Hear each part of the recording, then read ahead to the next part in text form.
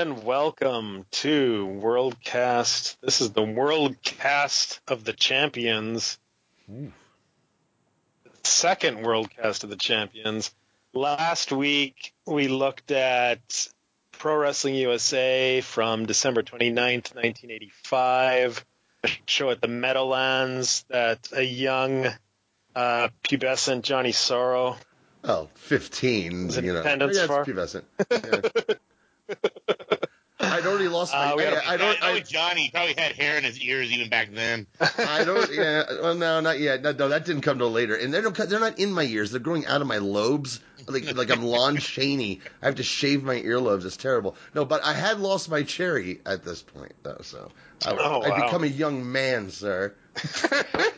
Okay, I stand corrected. And we had a blast going over that one. This week, we're turning our attention to Mid-South Wrestling. We're on the cusp of being UWF, the Universal Wrestling Federation, I guess. 2 days later, 2 days after the show we looked at last week, this is New Year's Eve, 1985, from Oklahoma City. And this is on the network. It was part of the whole Christmas hidden gem upload mania that went on.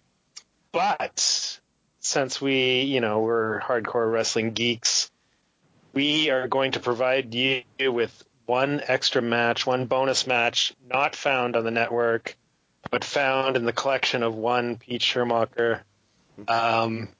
Perhaps when he was buried on New Year's, actually coincidentally on New Year's Eve 2018. Yeah, that's how I found Pete. I mean, that was a terrible accident you suffered, being almost suffocated by all those DVDs, but at least you got to find this one.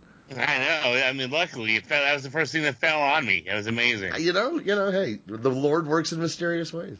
That's great.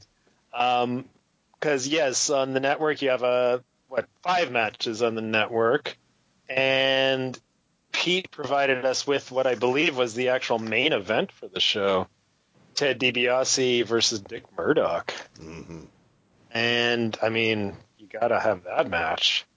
So, yeah, when we get to it, I have a little bit of trivia about this match, which is really interesting if you think about it. But I'll get to that later. Great. Well, I think this is going to be a very interesting show. There's a lot to talk about. The reason I'm hosting is that I thought, growing up, I couldn't see Mid-South on TV in Canada. We got, of course, WWF and Stampede Wrestling in Calgary. We also got AWA Wrestling, the ESPN show. And Pro Wrestling Plus was a show hosted by Ed Whalen that had stuff from some of the territories. But outside of the magazines, I couldn't see anything from Mid-South growing up.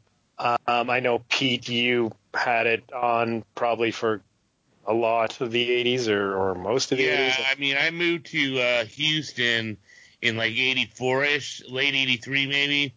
And what I watched was Houston Wrestling. And the morning show was a 2-hour show where they would splice in Houston footage with the Mid-South television show. Yeah, great. And then, Johnny, you would have got it a little bit later on? Just a couple of months after what we're watching tonight. It was part of the Northeast wrestling boom, at least it was for me and Wolfman, because over the course of a year during that initial boom, we suddenly got everything.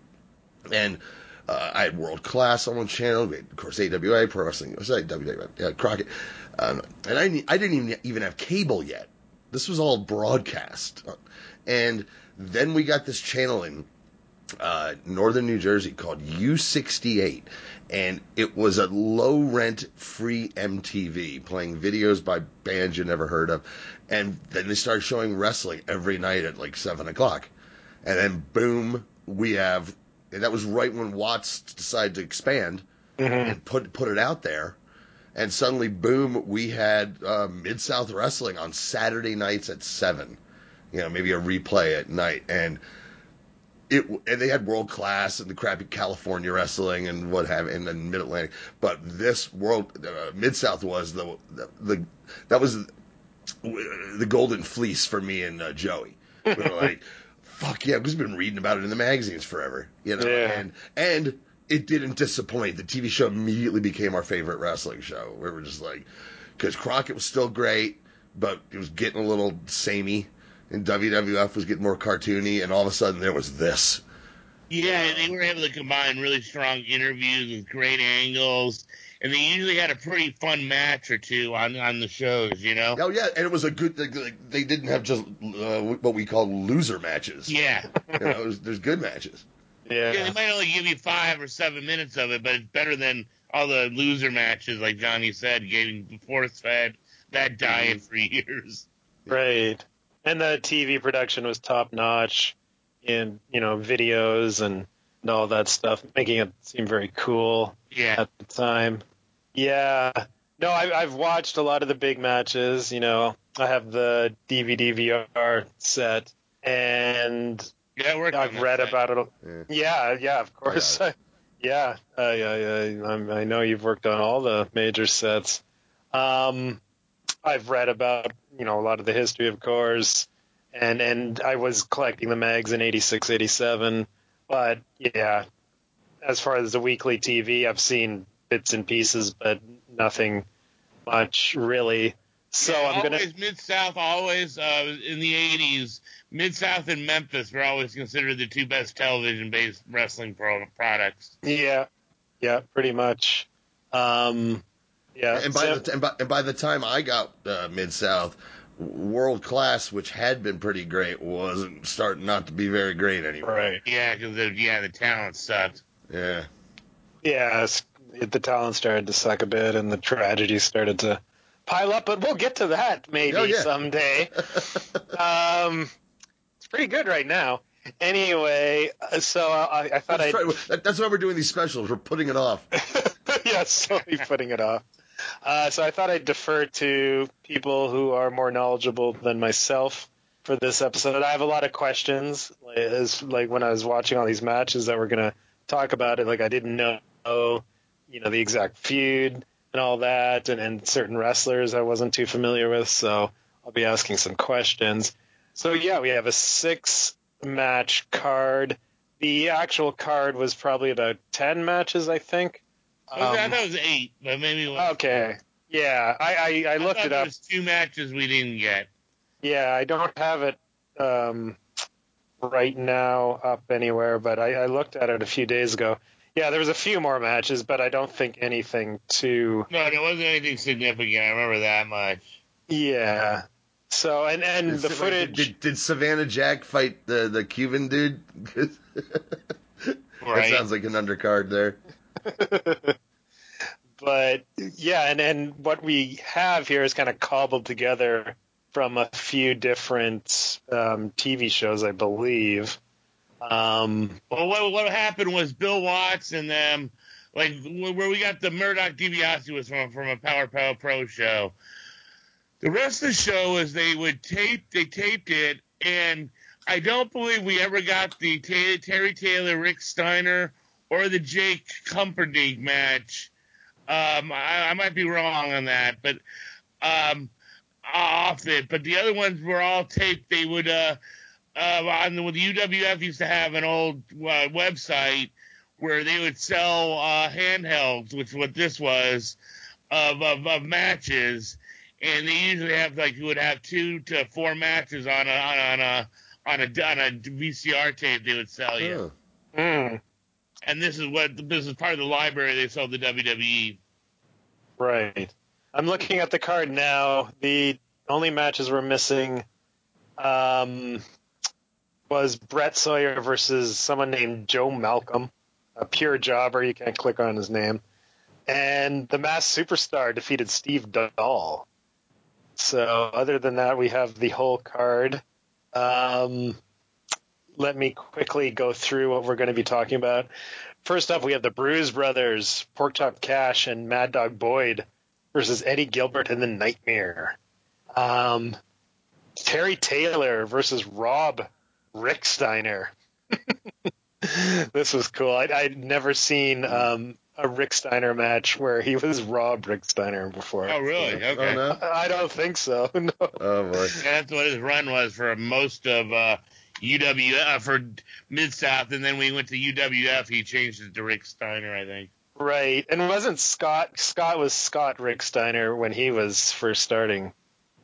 Yeah. I believe in Indianapolis, like the remnants or the last. Okay, maybe in Indy, because when he was in Memphis, he was Scott Steiner. Yeah, I think it was in Indianapolis. I think that was his first territory, and that was a near dead territory. I don't even think there's any footage of it out there. We have Jake Roberts versus Sir Oliver Humperdink in a match that I'm going to have a lot to say. I'll bet. Yeah. Jim Duggan versus Dick Slater. We have Butch Reed versus Mad Dog Buzz Sawyer Yeah. in a match that turns out to be a bit more than was advertised. And in the main event, like I said before, Ted DiBiase versus Dick Murdoch. So, yeah, this is going to be fun. So let's dive right in, boys. First up, Bruise Brothers, Cash and Boyd versus Eddie Gilbert and the Nightmare. Let me quickly explain some of the names here. So Porkchop Cash, pretty well-known guy, traveled a lot. Started in the late 60s in the WWF as a jobber going by the name Al Nelson. No relation. And then... No, really? No relation? Really? I'm shocked. And then in the mid-'70s in L.A., he first kind of hit big. He did the fan in the crowd gimmick, coming out and becoming a wrestler. And that went over quite well in L.A. And then late 70s and through the 80s, he was pretty much exclusive to the Southern territories. And Mad Dog Boyd, I'm not familiar with at all. Looks like he was mostly just Memphis and Mid-South in the 80s. And the Nightmare in this match is, you guys know who the Nightmare is, or was? Oh, yeah, it's the Moondog Spot, right? Moondog Rex. Moondog Rex. Okay, I was close. Yeah. He also was Assassin number 2 at some point, and he was the original Smash, remember, on the first set of TV tapings before they decided to go with Dorso. And he apparently also invented the demolition gimmick, and then he was in the jobber mass tag team, the Shadows, in 1987. Yeah, and then suddenly he's North American heavyweight champion. I wasn't even watching the TV, and I was reading the magazines. I was like, really? That guy? He got the demolition gimmick in Continental, like 88, I think. That's right. Was he? No, that was later. That was Edie, who was Axis, the Demolisher. Yeah. Oh, that was Edie in Continental? No, not in Continental. It was in the 90s. Oh, on in the the Indies. 90s, yeah, on the indie scenes, yeah. Oh, yeah. Edie was Axis, the Demolisher. Oh, Edie had a million of them. A million variations on Axe. So, yeah, it's hilarious. That's the one I remember from the magazines, anyway. So, yeah, here we go. Southern Tag, pretty much, to a T. Stooge City from Gilbert and the Nightmare here. So I don't know anything about this tag team. We'll start with the Bruise Brothers. Pete, any info on the Bruise Brothers? Well, they originally they came from Memphis, but it was not Mad Dog Boyd. It was okay. I'm so glad, Pete. I'm so glad you said that because I was going, who the fuck is Mad Dog Boyd? That's not the Bruise Brother I remember. No, he got in trouble, or the no-show, and Mad Dog Boyd was his replacement. Oh. Yeah. So they were originally a Memphis team. You know, Eddie Gilbert. I mean, Memphis always has everyone knows. I don't know everyone, but there's always the big trade they always talk about how Mid-South got Terry Taylor and Dennis Condrey, Bobby Eaton, and Rock and Roll Express. Jim Cornette and the Rock and Roll Express, while Memphis got Rick Rude, King Kong Bundy. I can't remember them all. Who else? Do you guys remember who else? No. Let's see, Mid-South. Yeah, Bundy and Rude are the only ones that I can think of. Well, they got Bill Dundee, too. Yeah, and the book, and Mid-South got Dundee as the booker. Yeah. So, yeah, they always had a history together where they would trade talent, and so this is, and Eddie Gilbert has his pedigree is in Memphis wrestling, and this is kind of like Eddie Gilbert had some power in booking eventually, and so I believe he's the guy who brought in the Bruise Brothers here, but it was supposed to be I want to say it was supposed to be Dream Machine in the other role. Am I crazy on that one, Johnny? No, it was two African American guys. Porkchop Cash. And I can't think of who it was, but I when I heard Boyd, I'm looking. Did Jonathan Boyd get a tan? What the fuck? Who's it? No, remember it's Porkchop Cash. Oh, yeah. And the guy from the original Midnight Express. Norval Austin. Yeah. Okay. That was Norval the Austin. Wikipedia does say it was Porkchop and Dream Machine, though. Oh, really? Okay, then I didn't know that. It looks like it was even a three-man thing in Memphis with also Boyd. Okay. Oh, there you go. Later, yeah. Because I remember the Dream Machine. Yeah, okay. And and they were supposed to head over, and it just never happened. I think I remember even earlier in '84 they were supposed to do a run, and they ended up having Dundee work with Porkchop Cash in the role versus the Midnight Express in '84. Did Dundee wear the hat and the sunglasses? No, he didn't do that. So it's essentially, this is kind of like the Memphis match on the card. Yeah. And I don't know about you guys, I really enjoyed this. I give it 3 stars. And what makes it even better is when you get the whole entire card, because this is actually a perfect complement to the blood and guts where we get from the other 3 main events of Duggan, Sawyer, Duggan and Slater, Reed and Sawyer, and Murdoch and Dibiase. So having this here, which was a totally early, it was total early shtick. And, Gilbert was really a great foil to the Bruise Brothers. Gilbert bumping all over the place. Porkchop Cash is out of control, and what a character he is. Yeah. The Nightmare turn, and he has as much success as Gilbert when it comes to facing them in the match. The heels try the same opening spot as the faces and did the exact opposite result. Just good shticky comedy wrestling stuff. The trip Mad Dog Boyd and was to start up the heat on him. Boyd fires back to no avail. He'll stay on top of him. Nollie Knocker sets up the hot tag. Gilbert interference backfires. Super fun tag. And a perfect way to be different with the 3 strong blood feuds on top. And honestly, a perfect match for this type of show. I thought it's one of those things where it stands out even more when you watch it in context of the whole entire show. Yeah, no, this was fun. The crowd was super hot. Total Southern tag here. So much stooging. Porkchop Cash. I don't know if Kimbo Slice, the deceased, whatever you want to call him.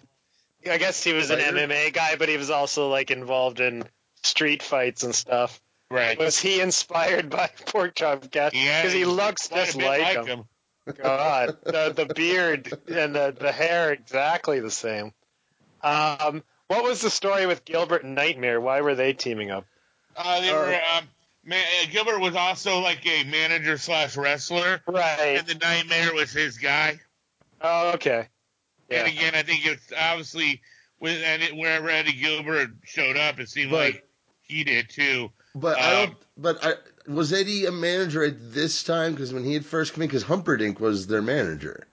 But he was like used a lot as an outside type thing. Oh, I just so he initially came in at a very low role and then quickly rose to a very high power. Yeah, I think they're paired together as like a Memphis-y type of team. Yeah, because not just in backstage booking power, but as a character on the card at the level. Yeah, you don't feud with Bill Watts if you're not a top guy.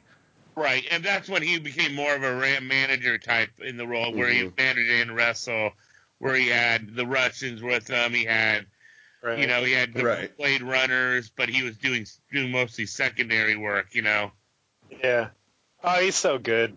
I love Eddie Gilbert. He's such a great wrestler. Heel face. To get back to how they're paired up, Kelly, it seemed like everywhere Eddie Gilbert was, either the Moondog Rex that's who it was, right? Yeah.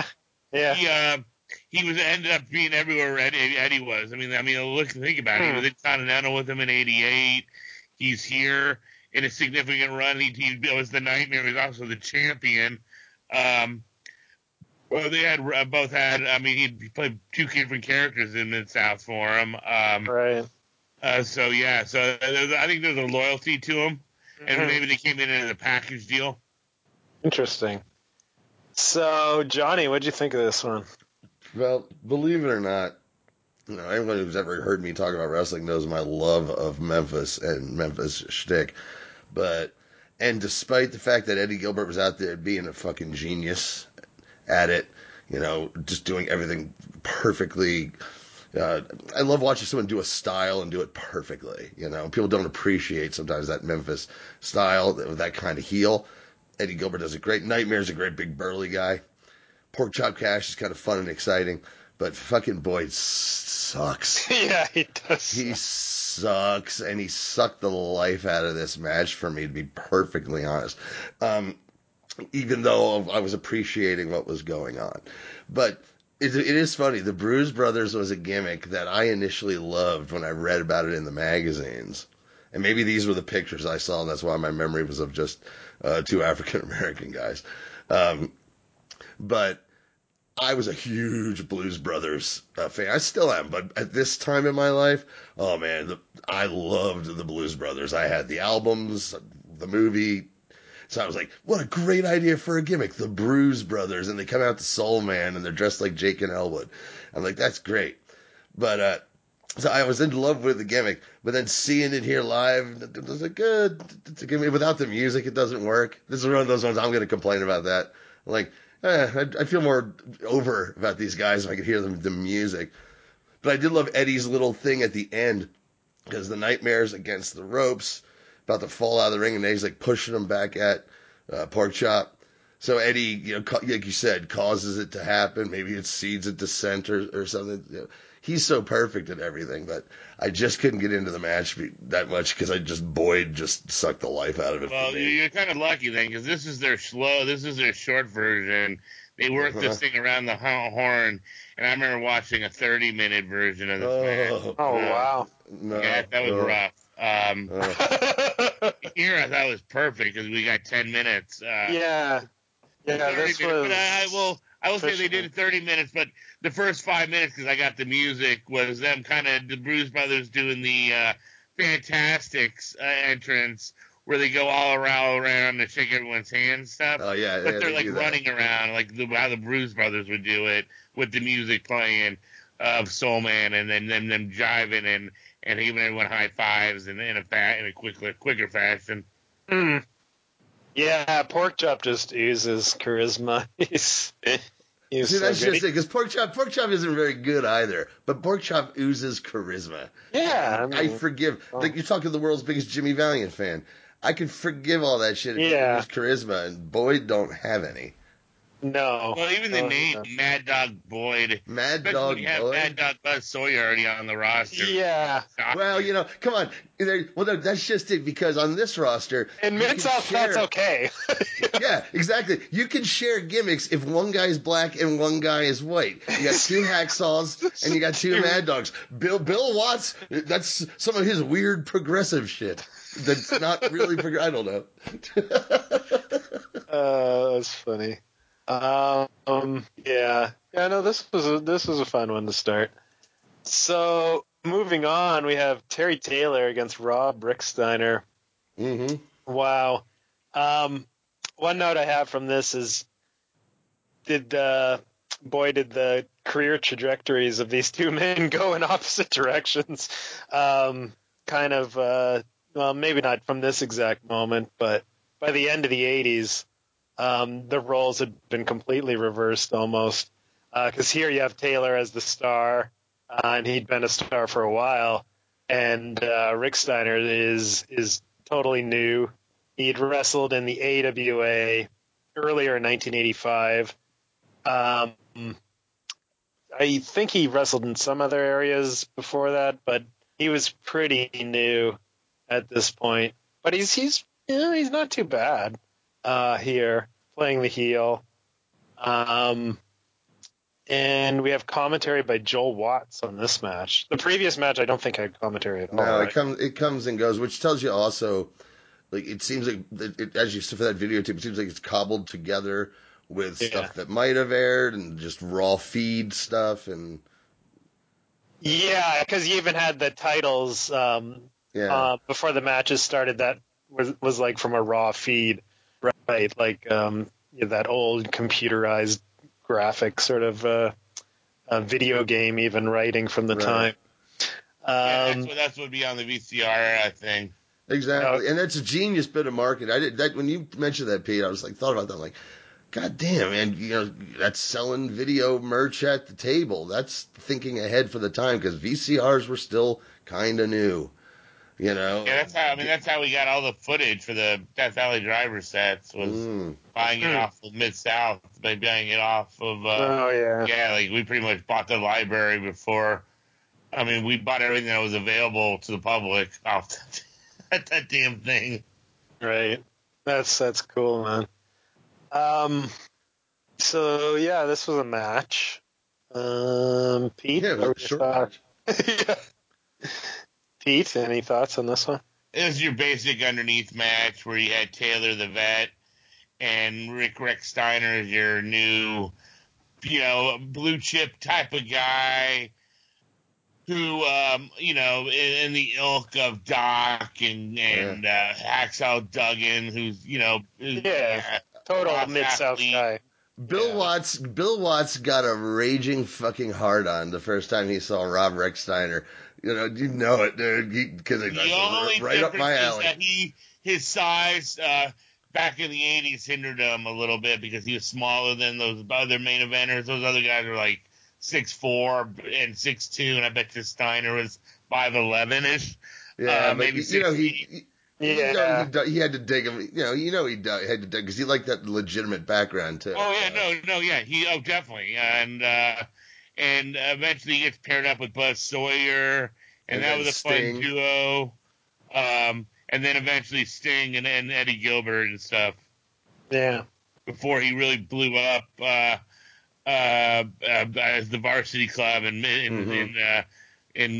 Crockett or whatever, and then then him and Scott becoming one of the hottest tag teams in the 90s. Which was great because all they had to do was like, this guy needs a fucking gimmick. He needs a gimmick, and if he's going to play dumb jock who sometimes is like Eugene levels of dumb to get him over, then good, fine. He showed a lot of personality finally. Yeah, I remember in the 80s, I didn't think much of him as part of the Varsity Club, but once he started doing the Alex thing, and then you had the Robin Green skits, he really got over as a character. It was insane. Totally. I mean, that pop he gets at Starrcade for when he beats Rotunda, for the TV belt was freaking ridiculous. Oh yeah, because they built that for a felt year. like they kind of shortchanged him, where they could have done something more with him at that point in time. But in honestly, I think we're lucky they didn't, because I don't know if we would have gotten the Steiner brothers because of it. Well, Dusty booked him to beat Ric Flair at Starrcade. So that was more of like, hey, a fuck you to Flair. Easy way or the hard way, Rick. Yeah. Oh yeah, baby, we're gonna do it either way or the hard way, baby. Naked boy. Yeah. Ooh. Johnny, any just this is that while Joel Watts is on it, Joel Watts is not awful.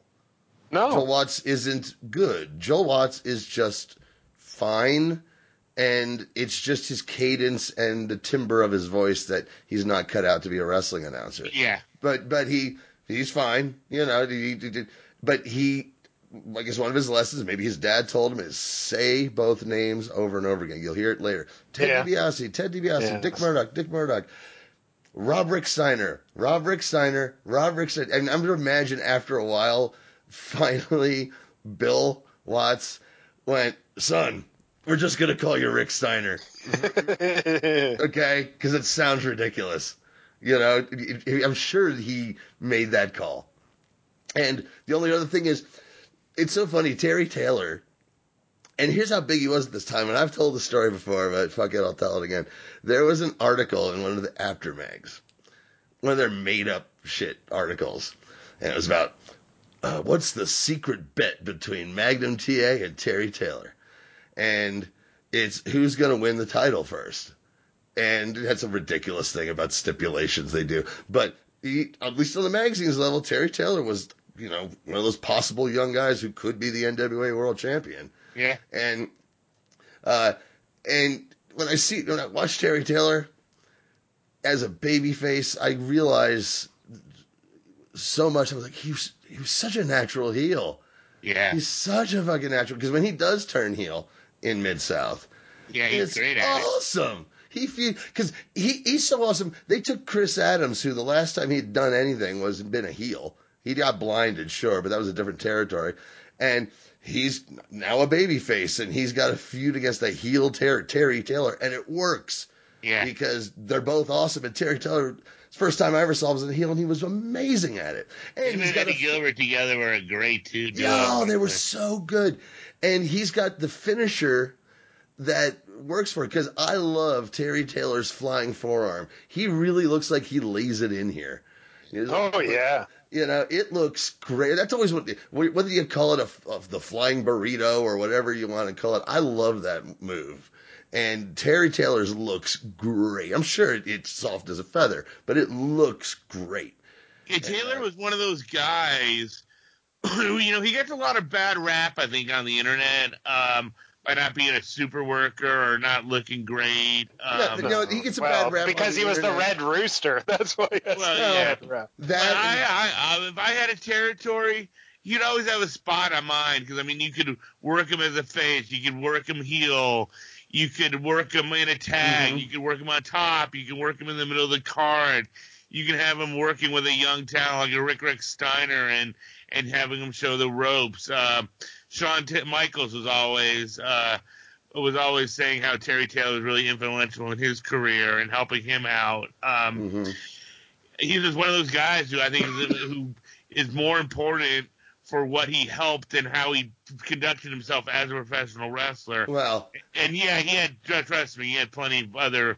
I mean, women was his vice. I remember him from in Houston just sending the usher out and just picking girls out of the crowd. like he's David Lee Roth. Yeah, Jesus. I saw it in Mid-South. And I saw him as the Red Rooster, still doing it in Houston. He was doing it. Dude, okay. The quality may have declined a bit for the Red Rooster. No, you know what? No, fuck that. Terry Taylor's got fucking game, because he's like, whether I'm fucking possible NWA champion Terry Taylor or the Red fucking Rooster, I'm going to call my shots and get some tail tonight and be confident about it. Good on fucking Terry Taylor. Terry Taylor also gets a bad rap because of a lot of, like, stories that have gone around through shoot interviews, this, that, and the other, about that he could be a fucking asshole. But apparently a lot of it, he's got an amazingly dry sense of humor that's kind of off-putting. So, maybe just some people don't get it. I understand, Terry. Then there's also a part of it is like a lot of he gets hundreds a year, and then he a lot of people think that he squashed their careers. Right, I know of course. Seth Rollins hates his ass because he didn't see him as a top guy, and you know what? I think maybe Terry Taylor's right. Because I don't see Seth Rollins as a top guy. Well, I think Seth Rollins is Terry a top Taylor. guy, so Seth Rollins is Terry Taylor. Well, Time to bring back the Red Rooster gimmick and give it to Seth. Okay. The thing is, Terry Taylor's right. Terry Taylor's right because no matter what we think, or including me, the loudest pops of the night, and he's the most popular fucking guy. I don't understand it either, but that's a fact. But yeah, Terry Taylor. But he was in a position of power once, and some guys make different decisions, and then guys hold grudges. Yeah. So that's wrestling. Agreed. Yeah, I like Taylor as a heel too. I haven't seen near as much as you guys have, and I'll always have the Red Rooster thing sort of tainting my opinion of him. But I did like him in WCW, even as like the tailor-made man. Wait, hold on a second. You're shitting on the Red Rooster, but you liked the tailor-made man because that was even worse. At least the Red Rooster was original. The tailor-made man was literally the $1 Million Man. It was. I know. There's also not only I like the tailor-made man, so let me preface it. Okay. Here we go. But he was actually a knockoff of Mike Rotundo doing whatever. Michael Wall Street. Yeah, which was a rip-off of the $1 Million. Yeah, Terrence so he's Taylor. okay. That was slightly before that. I'm sorry. He was the second Xerox of the $1 Million Man. I'm sorry. I've always had a soft spot for the Taylor Greg Valentine tag from U.S. Champs, baby. Yeah, Yeah. I didn't even know that happened. It happened in 1992. It was the end of the U.S. tag team titles, basically. Yeah. I don't know why, but I didn't even know the U.S. tag team titles were around in 1992. Yeah, they also were retired in 92. Okay. Look at some of the names that held those straps at the end. It's a who's who of short-lived tag teams. Yeah. Except for the Freebirds. No, horrible. Talk about like bad Xeroxes. That was the worst Xerox ever.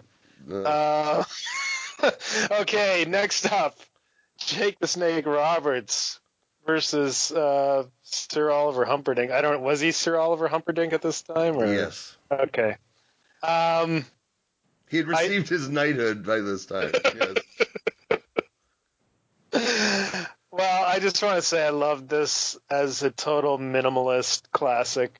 The older I've gotten, the more I've appreciated these kind of matches. Yeah, you know, right, Kelly? Like, if we were probably like the internet's age or how these kids are on the internet, we would fucking hate it, you know? It's those kind fucking of like millennials. Dave Roberts, Rick Martel blindfold match. I remember hating it when it first happened, but fucking now I watch it and I'm like, God, this is fucking incredible. Yeah, well, this is so fun. But when it's here's the thing though. But when it's wrestler getting his hand on just the manager, I think that always works. Yeah. You know, I mean, I don't. In one way or another, there's variations of it that have gone on, but I think, you know, when it's the two wrestlers, the blindfold match, I realize that it's great now, but at the time, when the first time I saw it, I was like, what the hell's going on here? But this is just like classic, you know, gonna get, you know, I have to have a hand tied behind my back. But I'm going to get a hold of that nasty Humperdink or Lou Albano. Speaking of Xeroxes. Well, yeah, this is what Ron Bass and JJ should have been. Oh boy, there you go. Yeah, there you go. Exactly. They didn't even come close to this fucking level. I think we even suggested, why wasn't this one hand tied behind his back or something? Yeah. So that's what the gimmick is here. Roberts ties one hand behind his back because he's going against a manager, against somebody that, of course, he should beat with ease. So there you go. Yeah, I love this one. They didn't have to do much at all, of course, but the crowd is totally behind it all the way. Pete or Johnny, you're going to have to enlighten me on the feud that was going on with these guys.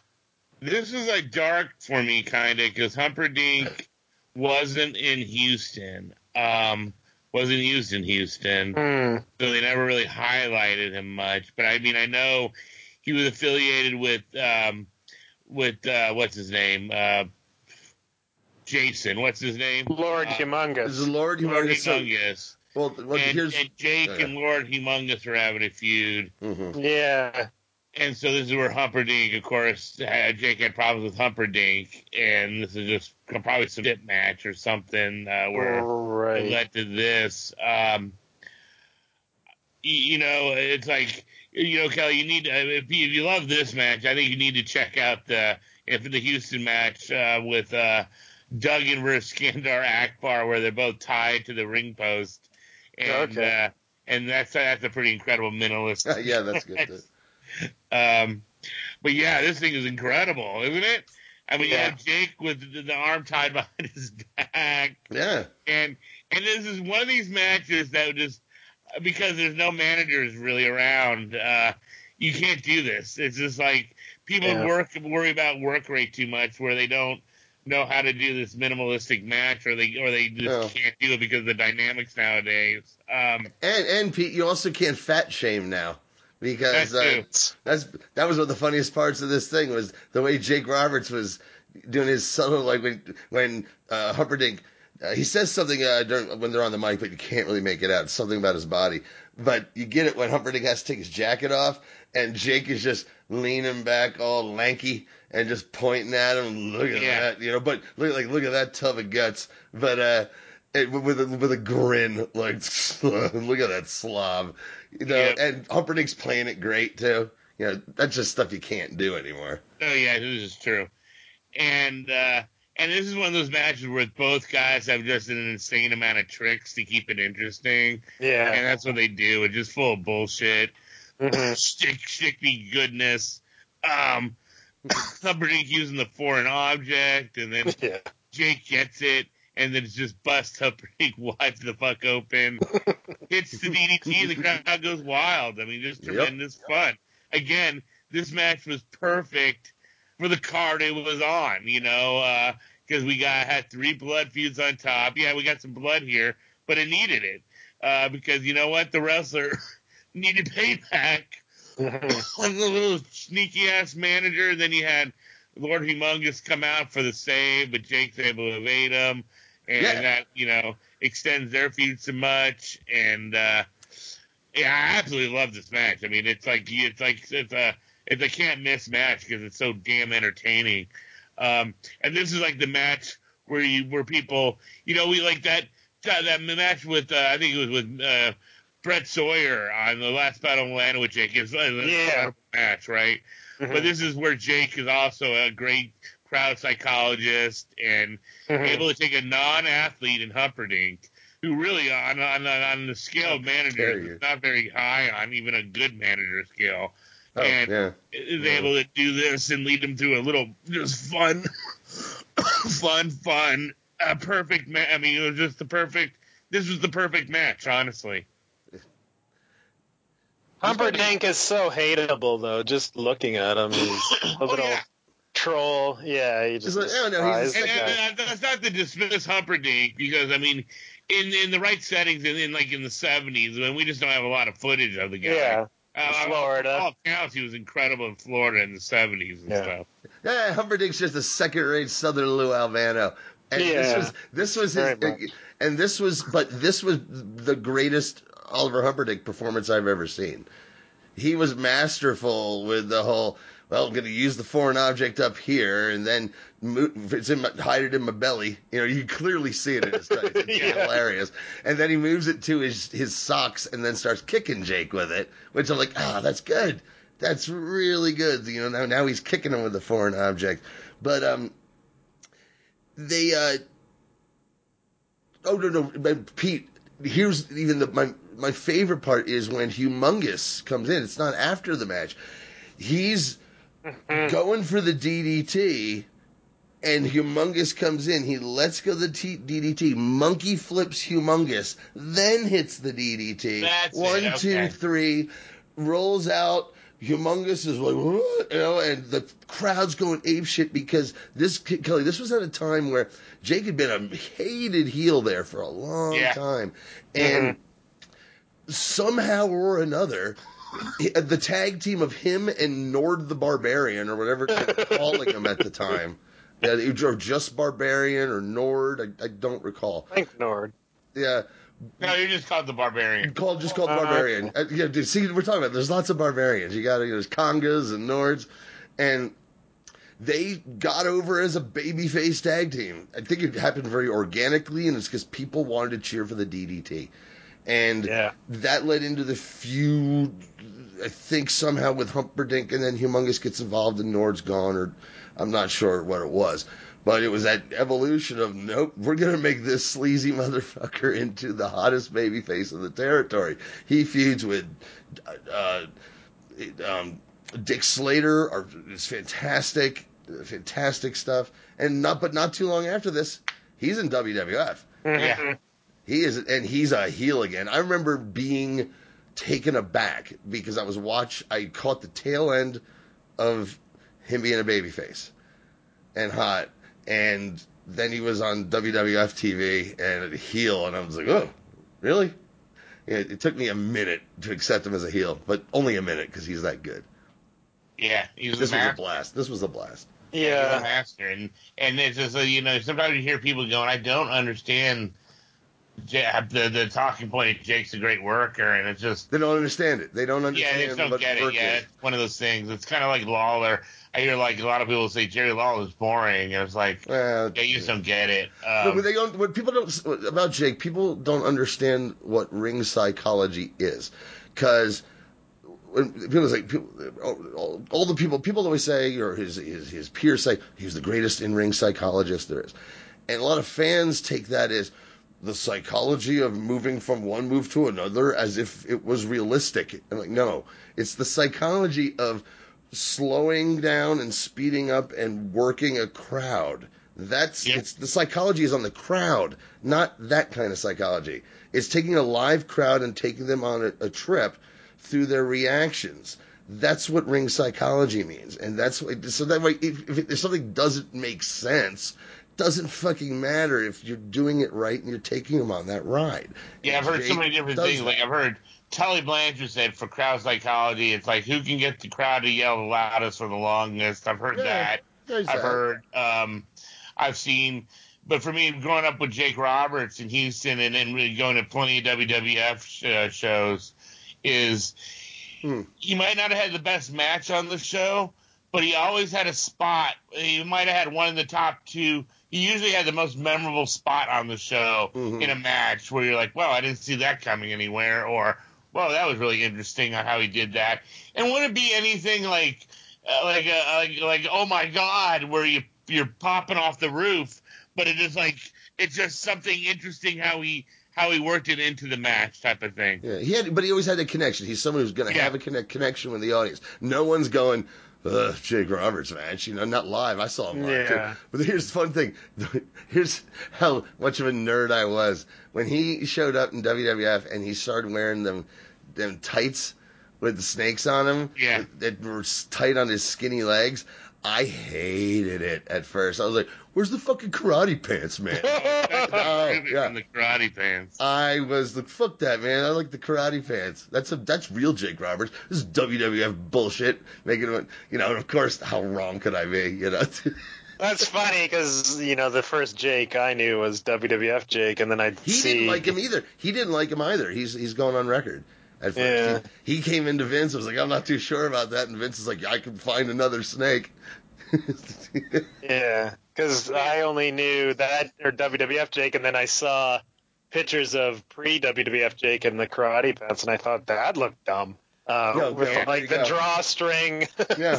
Like, what the hell is that? It's comfortable. It's comfortable. Yeah, he probably didn't even shower. He probably slept in those fuckers. Yeah, exactly. I mean, come on. You could wrestle in them. You could fall asleep in the back of a Volkswagen in them. They're perfect. Yeah, it's weird. The humongous character, of course, is Jason Voorhees from Friday the 13th, at least with the hockey mask. No. I guess It's Road Lord Warrior. Humongous. It's Lord Right. Humongous from the Road Warrior. Right. That's right. Okay, yeah. I always appreciate that because the movie The Road Warrior spawned so many gimmicks. You know, the Road Warriors, and then from there, I love that Humongous was the one that were like, no, we're gonna literally take the character from the fucking movie. That's exactly what he looked like. And that's another Memphis staple. I mean, Jerry Lawler. It's like Frankenstein. That type of thing, you know? Yeah. It's like Frankenstein. And hell, he brought him into Memphis, too. Yep. It did. It originated in Memphis.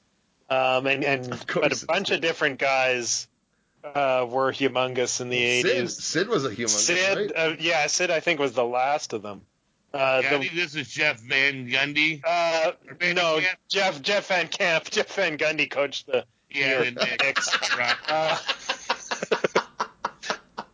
why I corrected myself, folks. Yeah.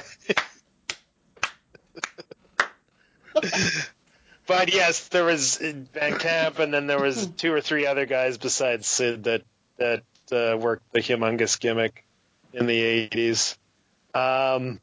Yeah, this is a fun match. Everybody should check this out.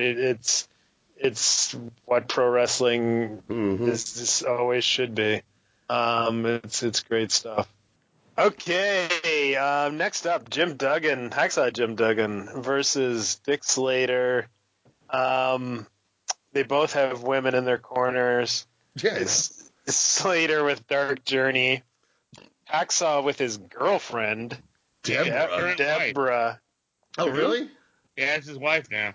Okay. Well, that's good to know that it was a long-lasting relationship and not just some fling.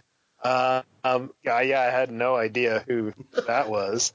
Me neither. I don't remember that at all. Yeah.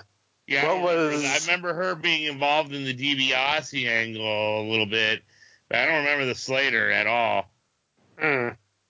What was the feud between Duggan and Slater, Pete? Over the North American title. Oh, okay. Was this a North American title match? I don't think it was. I don't know. I thought it might be.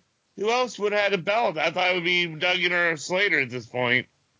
Yeah, because all they had was at this point they had the North American belt and the TV medallion. Yeah, that was it.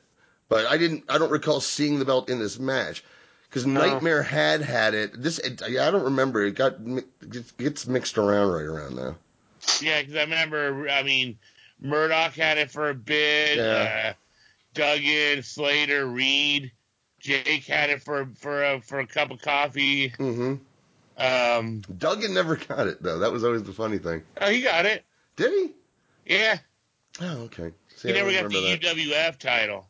Yeah. Oh, that's what I'm thinking of. I think Duggan had it right when it changed to UWF, right? Yeah, that's it. Duggan gave up the title to the UWF title, but he didn't. And I always thought that was unfair because I was a big Duggan fan. I remember watching that ceremony. I was watching it at a TV in Wolfman's house on a Saturday night, and they're going, "Oh, here's the belt, boss, and we're just gonna have a tournament now." I'm like, he just got the fucking belt. That's bullshit. Make him the champ. He's the most over guy. That gigantic belt too. Unique, I love that belt. Unique look. According to Wikipedia, Butch Reed was the North American champion at this point in time. Dick Slater would win the title on New Year's Day, 1986, in Tulsa. Oh. There we go. Yeah. So the very next day, there was a title change. But yes, Butch Reed was the champion going into this show. And I guarantee you, on that date, I guarantee you the chain match injury probably came into effect on him losing it. Yeah, that's in storyline. Oh, definitely in storyline. Yeah, because that was a sick finish.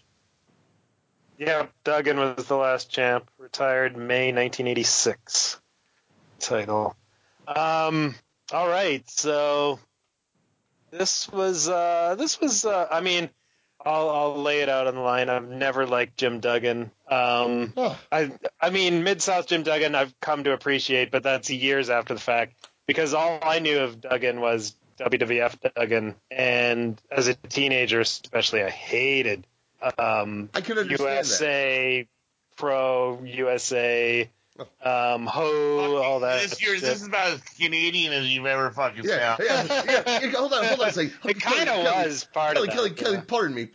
Okay, I thought you were about to say, look, you saw Duggan first at WWF, and he had the 2x4, and he kind of sucked, and he stuck his thumb out, and it seemed like a dummy. I get it. Your first thing was, fuck USA. Thank you. I know, that's great. I love it. Well, it was around the time that the Blue Jays played the Braves in the World Series. That was a very tense moment in Canada. I was rooting for the Blue Jays in that series because fuck Atlanta. Fuck Atlanta. So yeah, I still have that. Same with the Bushwhackers. I know they were awesome as the sheep herders. Well, I can understand hating the Bushwhackers because they were fucking weirdos. Yeah, Duggan and the Bushwhackers were the. But Duggan to me is like bullet because he just was the ultimate baby face who gets can get over anywhere, any place, at any time. Oh, totally. And the guy can walk out on Raw tomorrow or Monday and get a fucking gigantic pop. Right. Yeah. I know he was great. Yeah. But I see what Kelly's talking about is Mid-South UWF Duggan. Maybe it's the blood. Maybe it's the presentation of this is the land of these giant fucking tough guys, and he's a tough guy. He's doing ho and everything, but he's not walking to the ring with his tongue out of his mouth. He's a badass here. Remember the angle? Yeah, it's different. Yeah, his role was totally different. Yeah, remember the angle in Mid-South where he gets blinded? I think Akbar blinds him.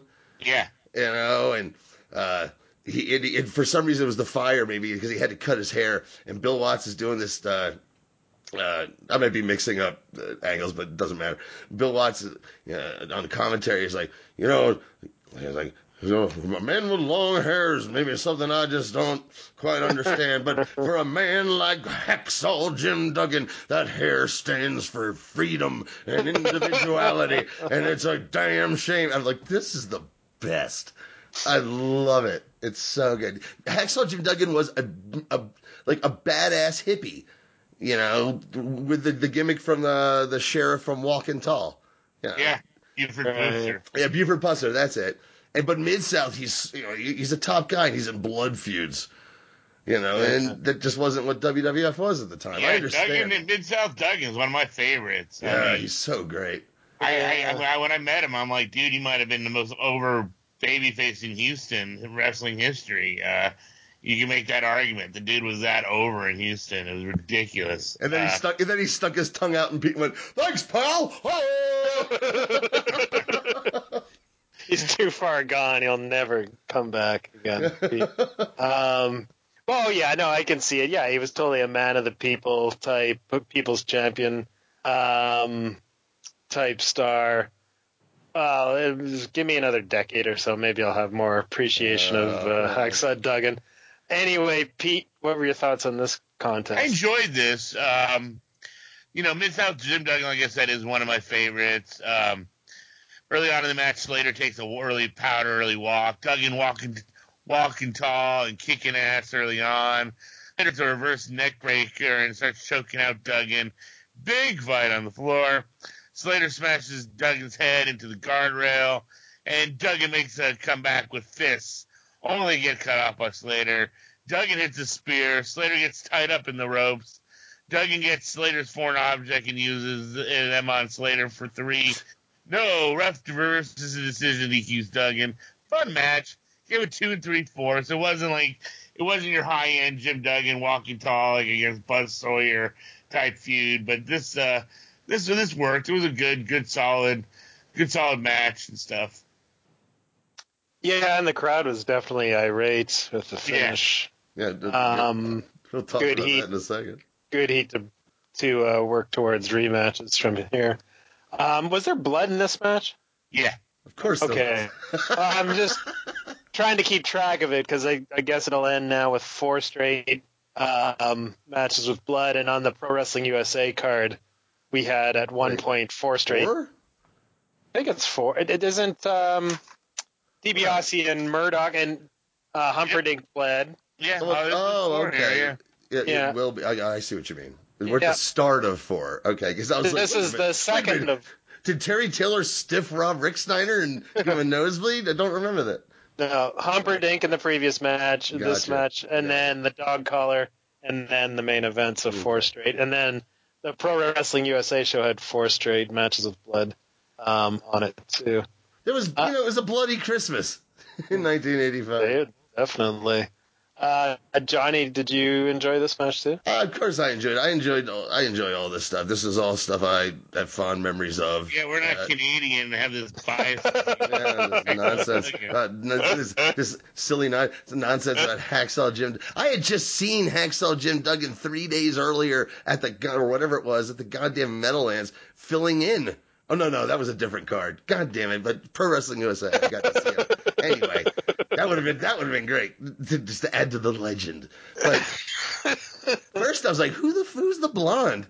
And they don't explain it for a while. And then there's Dark Journey. And when it comes to wrestling crushes at the time, I had the hots for Dark Journey.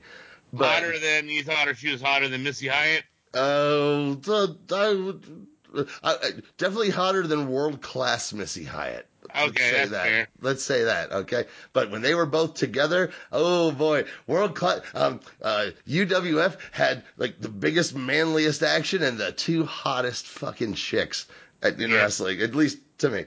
And, but even at the time, I knew that Dark Journey was kind of weird for a name for the only African-American valet in the 80s.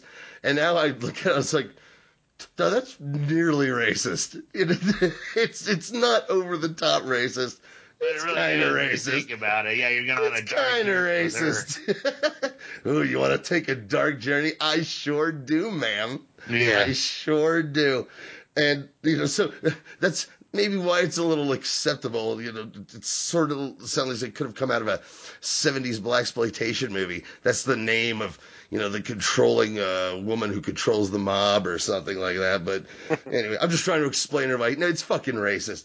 There's a great, speaking of the fans being so hot, there's a great part where Duggan's got him in a headlock, Slater in a headlock, and when the ref's not looking, he's punched him in the face or cheating, whatever, because Duggan's a brawler. And the ref's doing, Tommy Gilbert is doing the whole ask the crowd if Hacksaw Jim Duggan is cheating. And there's these dudes in the front row who are going, nope, no, of course not, no. I'm like, that's great. That's interacting with the crowd and getting them involved. And it's fantastic. And apparently the whole thing with Deborah, because I didn't know who the fuck she was. But later on commentary, was it Watts Senior on commentary here, or I believe it was. Yeah, it was Bill Watts. Yeah. Okay, says that when Slater and Sawyer hurt her, they hurt her, and they were a team too of heels as well. Which was weird. They were just in Crockett together and then came here together. And I'm like, what'd they do to her?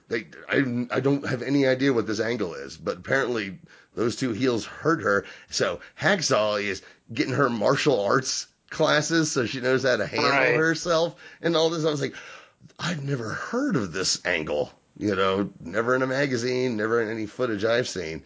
And of course the 2 chicks go at it, and I'm expecting Dark Journey to stiff her, because that's every Missy Hyatt story, is that Dark Journey can't control herself and stiffs the shit. And if you watch some of those brawls, she's right, but she doesn't, she doesn't fuck up Deborah that much. And but boy, Bill Watts loves it. He's like, look at them Wildcats going tooth and nail at ringside.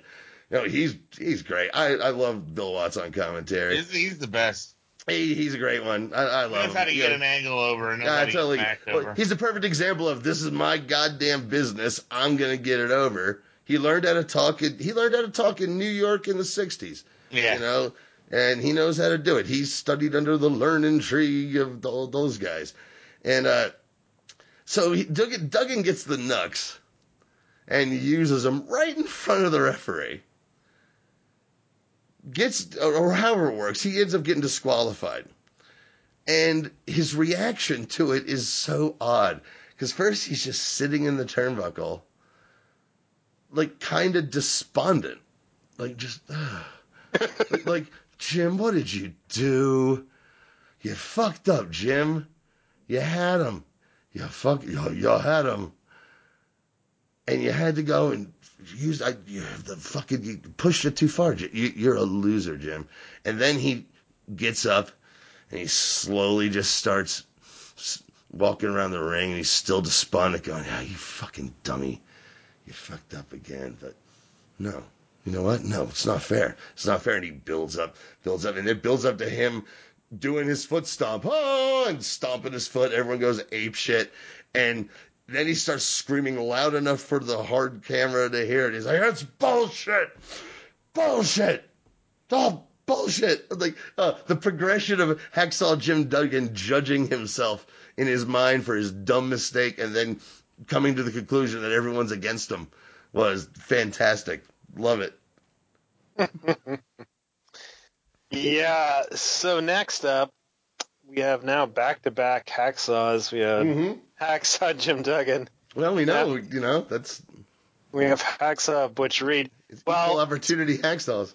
Speaking of Canada, back in the day in the CFL, you had an 8-team league, and you had the Saskatchewan Roughriders, and you also had the Ottawa Roughriders. Oh, is that a rivalry? Saskatchewan Roughriders was one word. Ottawa Roughriders was two words. But in an 8-team league, you had two teams with the same name. Oh, do they hate each other? Not really. That's so Canadian. It's just how it was. Yeah, but the space between ours is totally different. In Mid-South Wrestling in 1985, you have two wrestlers named Hacksaw. And what was the other one? Two wrestlers. What was two Mad Dogs. Well, see, that's the thing, though. But the Mad Dog thing doesn't really matter because, there's one high-level Mad Dog and one low-level Mad Dog. Yeah. There's two high-level Hacksaws, and it's just, that was the point of their feud when Reed was a heel. Like, who's the real Hacksaw? But then they turned him babyface, like, well, we got two Hacksaws. Who gives a shit? Who cares? Like, Vince McMahon would never let that happen. I'm kind of like, who gives a shit? Like, what? I'm like, because you can't make the argument of like, maybe they can't tell the difference between the Hacksaws, but I think you can.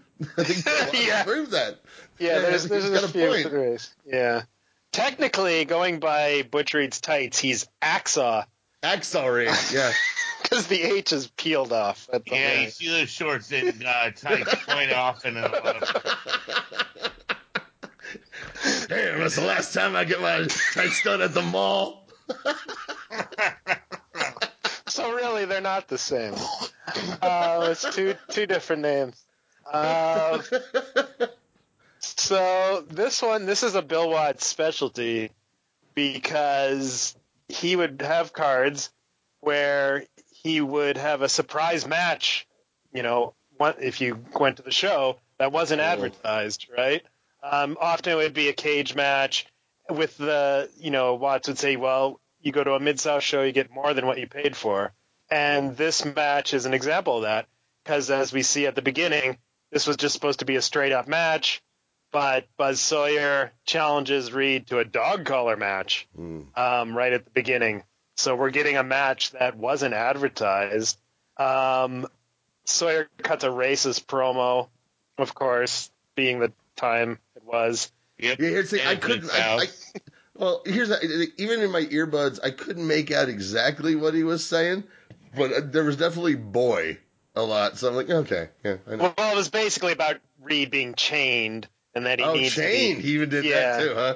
That was that was the racist part. Oh, well, yes. Anyway, that aside, we get a pretty crazy brawl with a lot of blood. Pete, what did you think of this one? I absolutely love this. This is, you either can work the chain match really good or you have a shitty one. And this is one of them standout ones that were awesome. I remember Duggan and Sawyer having an awesome one. Of course, the Piper and Valentine is a legendary one. And like in the Piper Valentine one, you get a little bit more. They give them more time, so they're able to tell a little grander of a story. Yeah. Here, it was all about the violence. We had about a 9-minute match, and it's all about the violence. I mean, like both guys are great before the bell starts. Sawyer is just flat out scary as hell at this point in time. This is all action, and Butch strikes first with the big soup bone.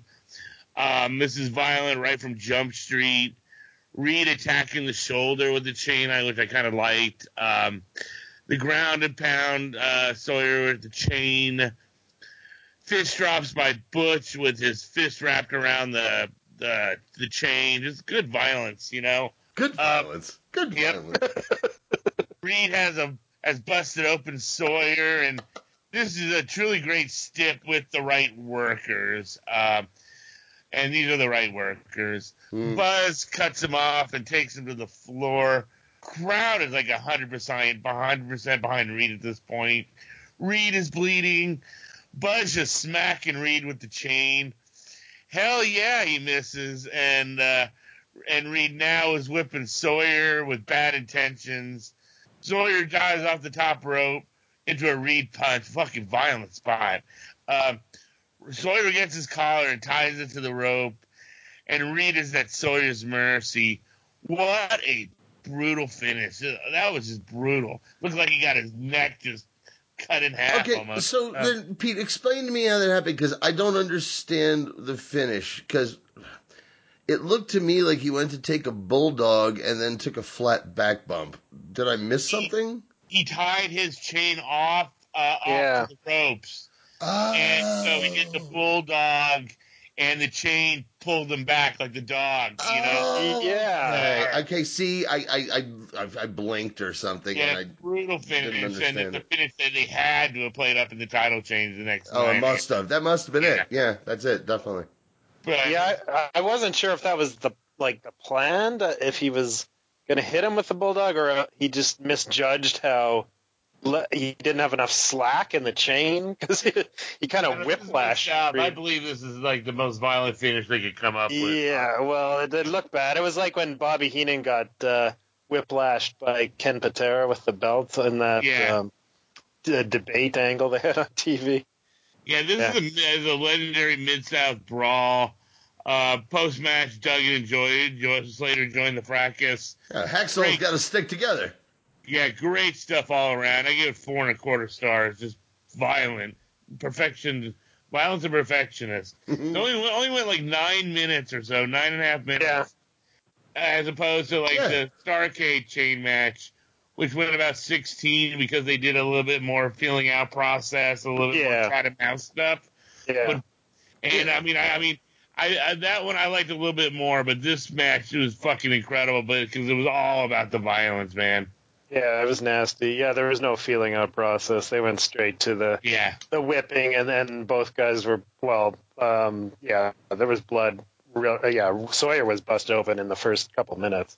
Lots of blood. Johnny, I'm assuming you enjoyed this one too. Yeah, I loved it. But here's the thing about I thought the same thing comparing it to the Piper Valentine match, but I was watching a lot of the shots with the chains they were doing in this match, and Pete, you're absolutely right. This match looks so fucking violent, and it works as it all comes together. There's hatred, there's blood, and they're whipping with the chains. But I was just like looking at the shots, going, how stiff is that with those fucking chains? And these guys are so good. They're coming just that close. Just that close. When Buzz Sawyer's whipping Butch Reed, you could see that Buzz makes sure he gets up so he's not flat on his back. So it's just kind of wrapping around the side, and he's really not laying it in, but it looks good, and his selling is good enough. It's all, I mean, that's good enough. They're not stiffing each other with this fucking chain, but it looks amazing because of the presentation of everything else. Because that blew my mind. I totally forgot about that Bill Watts would surprise people. Because if I would have been in that crowd and the surprise match is a dog collar match, I would have lost my shit. Dog collar matches are my favorite gimmick match. They're my favorite gimmick match. It was from the first time I ever saw one. I was like, dog collar match with around your neck. I'm like, that just seems like the most brutal motherfucking thing, and that's my favorite. So, of course, I love this. And after the racist shit, I did pick up on what Butch Reed was saying, and he's fucking angry because he ain't having any of that shit. But I did pick up, he's like, I fought the Junkyard Dog in a dog collar match, and I beat him, so I'll beat you, and I'll take this match, but it's got to be no DQ. And you hear him going, I'll do it, but it's got to be no DQ. All right? We agree? And, of course, Mad Dog Buzz Sawyer agrees because he's doing stuff like going, with his furry fucking boots. Yes, the boots. His giant dog feet.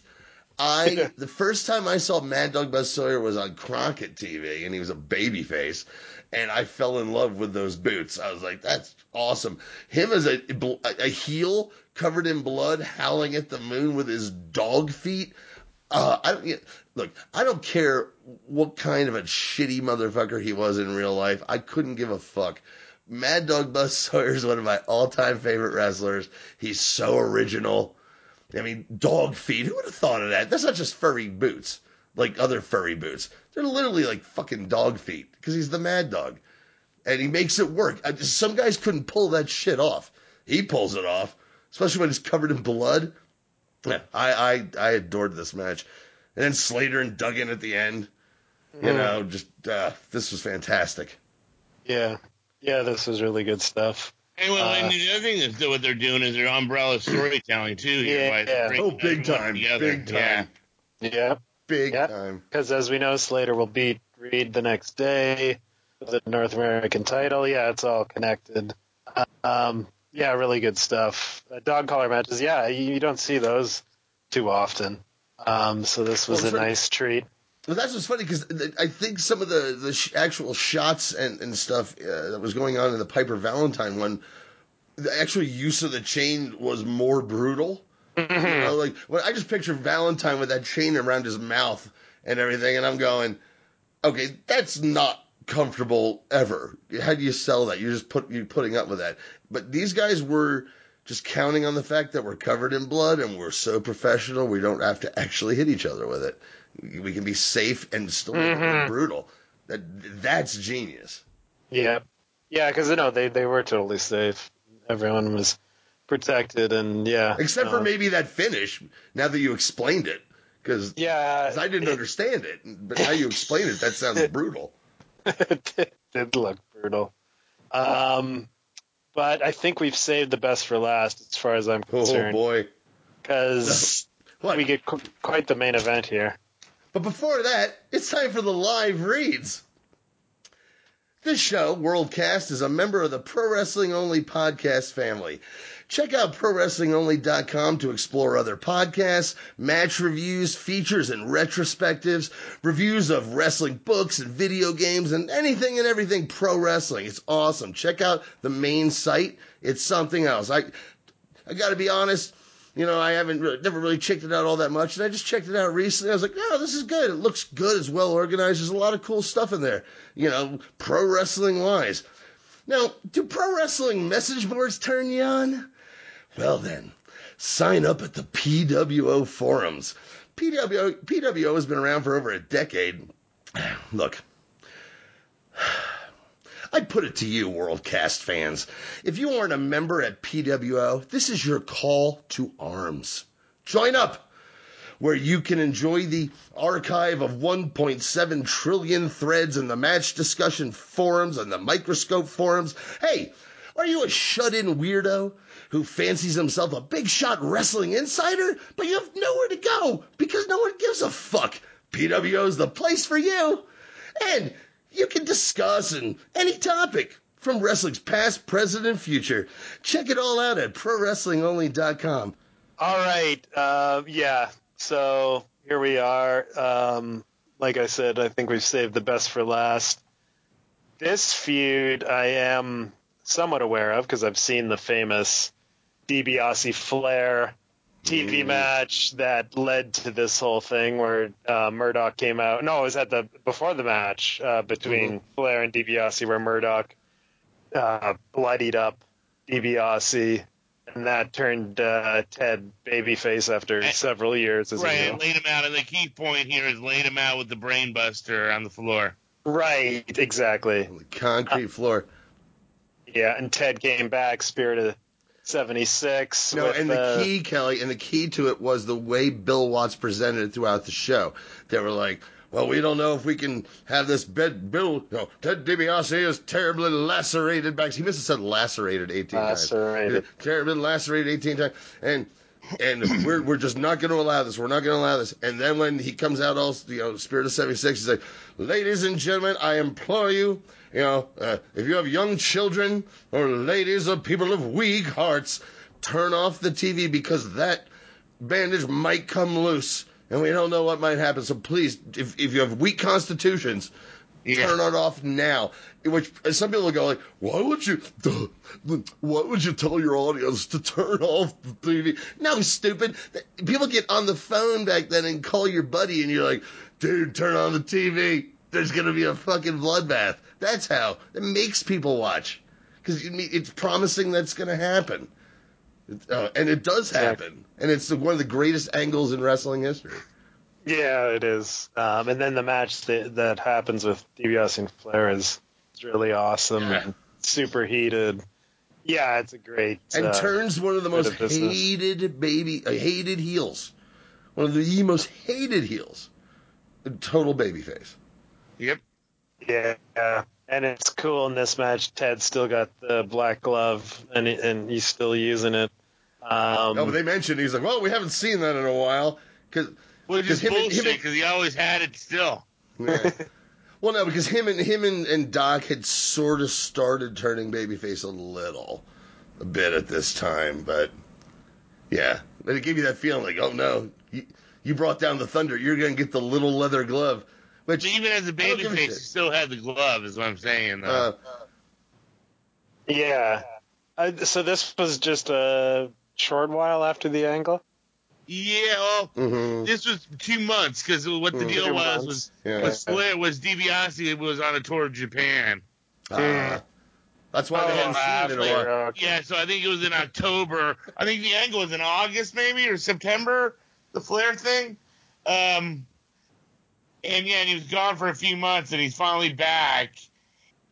And the irony is, everyone remembers Dibiase and Murdoch having this legendary feud.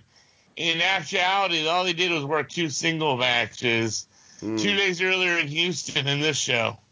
Wow. That's it? Really? Yeah, and they cut it off here, but in the Houston match, they spin it off into a tag feud with Ted and Doc I remember versus Murdoch and Masked Superstar, and that becomes the feud.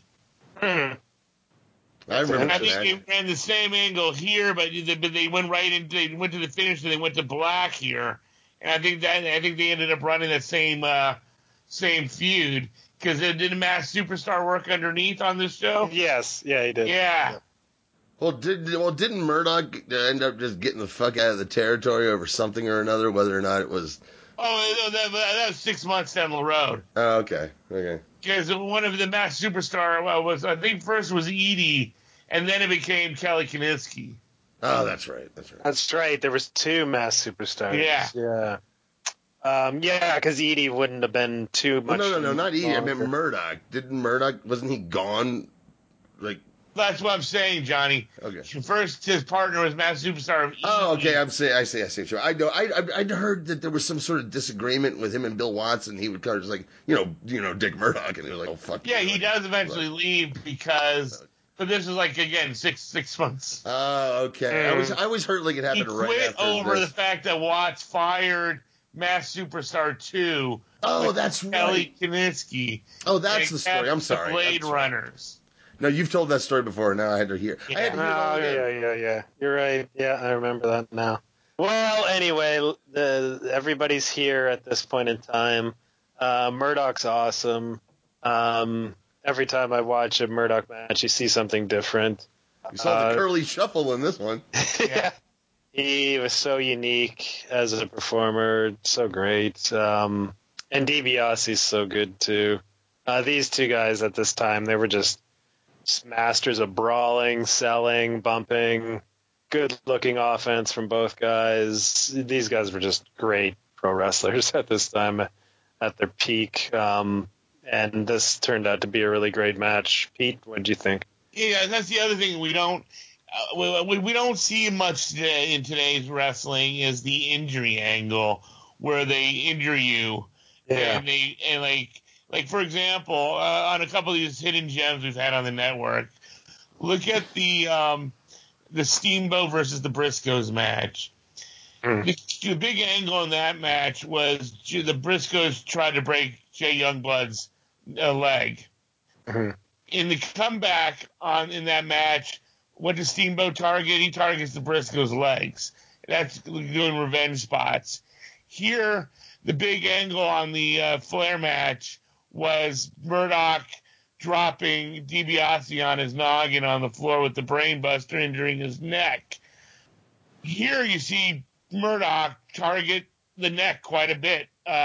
You see him when after the brawling stops, he gets a little bit more methodical, and you see him dropping a knee on the back of the neck. You see him choking. You see him grabbing Ted and throwing him into the corner again. He's taking neck bumps into the corner. And then you see him, Murdoch on the top rope, putting his knee in the back of Ted's neck and driving it all the way down into the bottom of the mat. So it's a story and a psychology that just doesn't, I don't want to say doesn't exist anymore, but you don't see it often because they never they don't do injury angles like they used to, where someone injures a body part and then you build your feud on and working around targeting that. Right. Here, this is just awesome. I mean, some of the punches thrown in here are just things of beauty. I like Dick. He's like working the rib cage early, and Murdoch peppering him with punches. Dibiase is awesome with his punches. Murdoch targeting the neck and starts really punishing Ted here. Ted sells and sells and sells. Love the psychology and the focus on the neck. Bloody brawl. And I really like that cat and mouse ringside spot where Murdoch suckers him in and then boom, pops him one. Really good stuff. I give it 4.25. And I suggest to people, because it's online on YouTube right now, is people should check out the Dibiase Murdoch match from Houston, which I think is a lot better, which is even better than this one. It's just one of the pictures better, and it's more violent. It's me and Johnny was gaga over it. And we both put it up there like some of the best brawls we've ever seen. And this is pretty damn good too, in the 4.25 range. Great stuff. And just the irony is people just remember this as like this incredible feud where they only had two singles matches and stretched into a tag feud, which I find just fascinating. I never knew until I started researching it a little bit. Yeah, it is interesting that they didn't go further, because this was the main event of this card. I mean, it was. They just needed to turn Ted babyface so he can have his frosted hair and beard and be handsome and come out to the USA. They needed it done over and done with. And in the commentary here, you see Joe Watts. He never mentions the Murdoch Superstar Tag Team. He's always talking about this feud with the Sheep Herders. And it felt like they didn't even want to acknowledge that feud. It might have been because of when they aired this on Power Pro, which I'm not sure. It almost felt like maybe those guys are out of the territory and this is the new feud that Dibiase and Doc are doing because they're baby faces at this point. Yeah, probably. Johnny? Yeah, well, first of all, with the black glove, throughout this whole thing, when he first puts on the black glove, and here's the thing, this is like babyface Ted Dibiase, even though he just turned babyface. You know, and he may have used it before or whatever, but, you know, he's put it on because this is sort of an anything goes match. Mm-hmm. And, you know, and he's got it on, but it's not loaded yet. And it's my favorite thing is that silly little leather glove, you know, can be just devastating if you adjust it right. You know, it's so dumb wrestling, but if it's done right, it gives a shit. Works. I love it.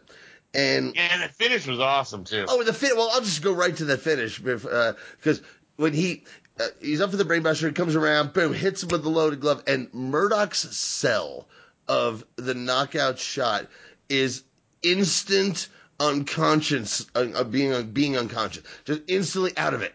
Just boom, and collapses into a lifeless. And also the story too is, you know, the tease of the brainbuster that he escapes this time, Yeah. which would have been a kill shot and could have sent Ted back to the hospital. Right, exactly. I mean, but again, it's the whole like. There's lots of arguments. I'm not even going to get into this, but I always love about, like, you know, the fans don't give a shit if you cheat or not. They care who you're fighting. Because Ted Dibiase pulling out that loaded glove and knocking the fuck out of Captain Redneck, Dick Murdoch, you know, bam! And they go ape shit. Because no one cares if you cheat.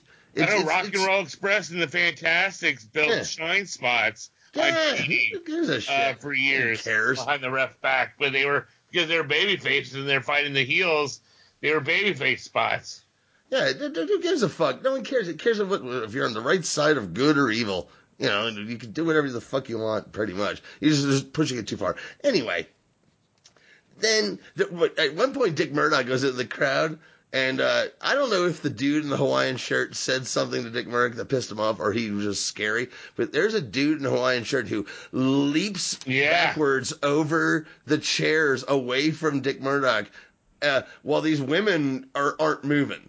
So he must have said something, and Dick Murdoch just pointed at him, and that guy jumped over like 2 rows of chairs to get away from Dick Murdoch. Joe Watts even mentioned it on commentary. Yeah, oh yeah, and Joel Watts, but and as far as what was it called, the calf brand, the move with the knee, yeah, off the top turnbuckle. That he does. It's called the cattle branding or something. Anyway, he has to try to explain that he's like, well, you know, that's a move on the edge of legality because it comes off the top rope, but he's never lost physical contact with Ted DiBiase, so that way it's not illegal. I'm like, just let people go off just let people go off the fucking top rope, Bill. What the fuck? Just let it happen. And I just want to mention one thing about Dick Murdoch. Dick Murdoch is one of the greatest performers of all time. And everyone who goes, well, he puts in the comedy shit in the middle. He does the curly shuffle, like I mentioned, in the middle of this fucking hate-filled match. Nobody cares. It works. Wrestlers do silly shit. It's not comedy, it's the way he sells, and there's lots of wrestlers who do their art that way, especially back then. Yep. And that's how he did it, and it's great. It's a performance. As bloody as it's a fucking performance, and Dick Murdoch was an amazing performer. And Dick Murdoch was also was a racist, but here's the thing. A lot of people might bring this up in this day and age. They go, wasn't he in the KKK? And I don't think he was. Now, I'm not saying he wasn't a racist. Because, I mean, he's Captain Redneck, for Christ's sake. There's enough documented shit that he's a racist. But here's the thing. I don't think Dick Murdoch could really be all that into joining up on shit. I think he was in the KKK kind of like he was an alumni of West Texas State. He didn't really go to the college. He just said he hung out with them. No, but he hung out there all the time, and he was kind of a mascot, and sure, he's an alumni. I'm sure he didn't go swear in and have a hood and everything. He's got to go to work with Porkchop Cash and tour around the country and make Junkyard Dog look good and stuff like that. And I think it's more by association. That works for me. Yeah, you know. It's how you explain away. It's how you explain away the terrible tendencies of amazing artists. Yeah, this was really good stuff. A note on the loaded glove was that early in the match, Ted does load it, but then he gets knocked out of the ring by Murdoch, and you kind of forget about it. And then that's why it pays off so well at the end, that he had that glove loaded the whole time and was just waiting for the right moment. Yeah. I guess this was kind of like a blow-off because he did get a clean pin on him, too. But, yeah, really great stuff. He collapsed Murdoch collapsed like a wet noodle. It was amazing. It's one of the most amazing sells I've ever seen of a knockout punch. Yeah. Yeah, Murdoch's so good. I still say that match he had with Afa from MSG in 1984 is an all-time masterpiece. Great minimalist match. Yeah. Oh God, maybe the greatest minimalist match ever. 20-minute draw, but Scott Keith shit all over it because he didn't understand it. Yep. Oh, it's so awesome. Wait, hold on a second. I've never seen this match. So Dick Murdoch pulled a great match out of Afa in 1984 with Afa as the babyface. Yeah. And it was a draw. A 20-minute draw. So he was a racist. That's fucking amazing. I've never seen that. That sounds unreal. Yeah. That card's on the network. That's a miracle. Yeah, that one's on the network. I think it's October 84. MSG? Oh, I'm not going to watch it, but I'll take your word for it. Oh, I think you should watch it someday. That's a good card. That has Hogan and Studd in the main event. Really when I'm in the mood for Afa and a draw, maybe. But, there's two things against one thing there. Yeah, it's incredible. Anyway, so this was a pretty good show. Pretty good. I thought it was a great show, honestly. Yeah. I mean, he was talking about us, Pete. I mean, you have two 4-star plus matches on top. I thought the undercard was really well. I mean, the only match I thought was just basic was Taylor versus Rechsteiner. Yeah. No, there's lots of blood, variety too, different kind of matches. You have the Roberts. Terry Taylor used to go up to people backstage, meeting them for the first time, and go, "Hey, I'm Terry Taylor. Who's your favorite wrestler, and why is it me?" That was a line he did, and I think that's hilarious. Yeah, well, another check in his favor, I guess. Red Rooster, that didn't kill his career at all. The man is a legend. It totally killed his career. His in-ring career, it was already rewinded down. Magnum TA had the accident. He had Red Rooster. They both met. Jesus. The PWI curse. 6 of one and a half dozen of the other. Yeah.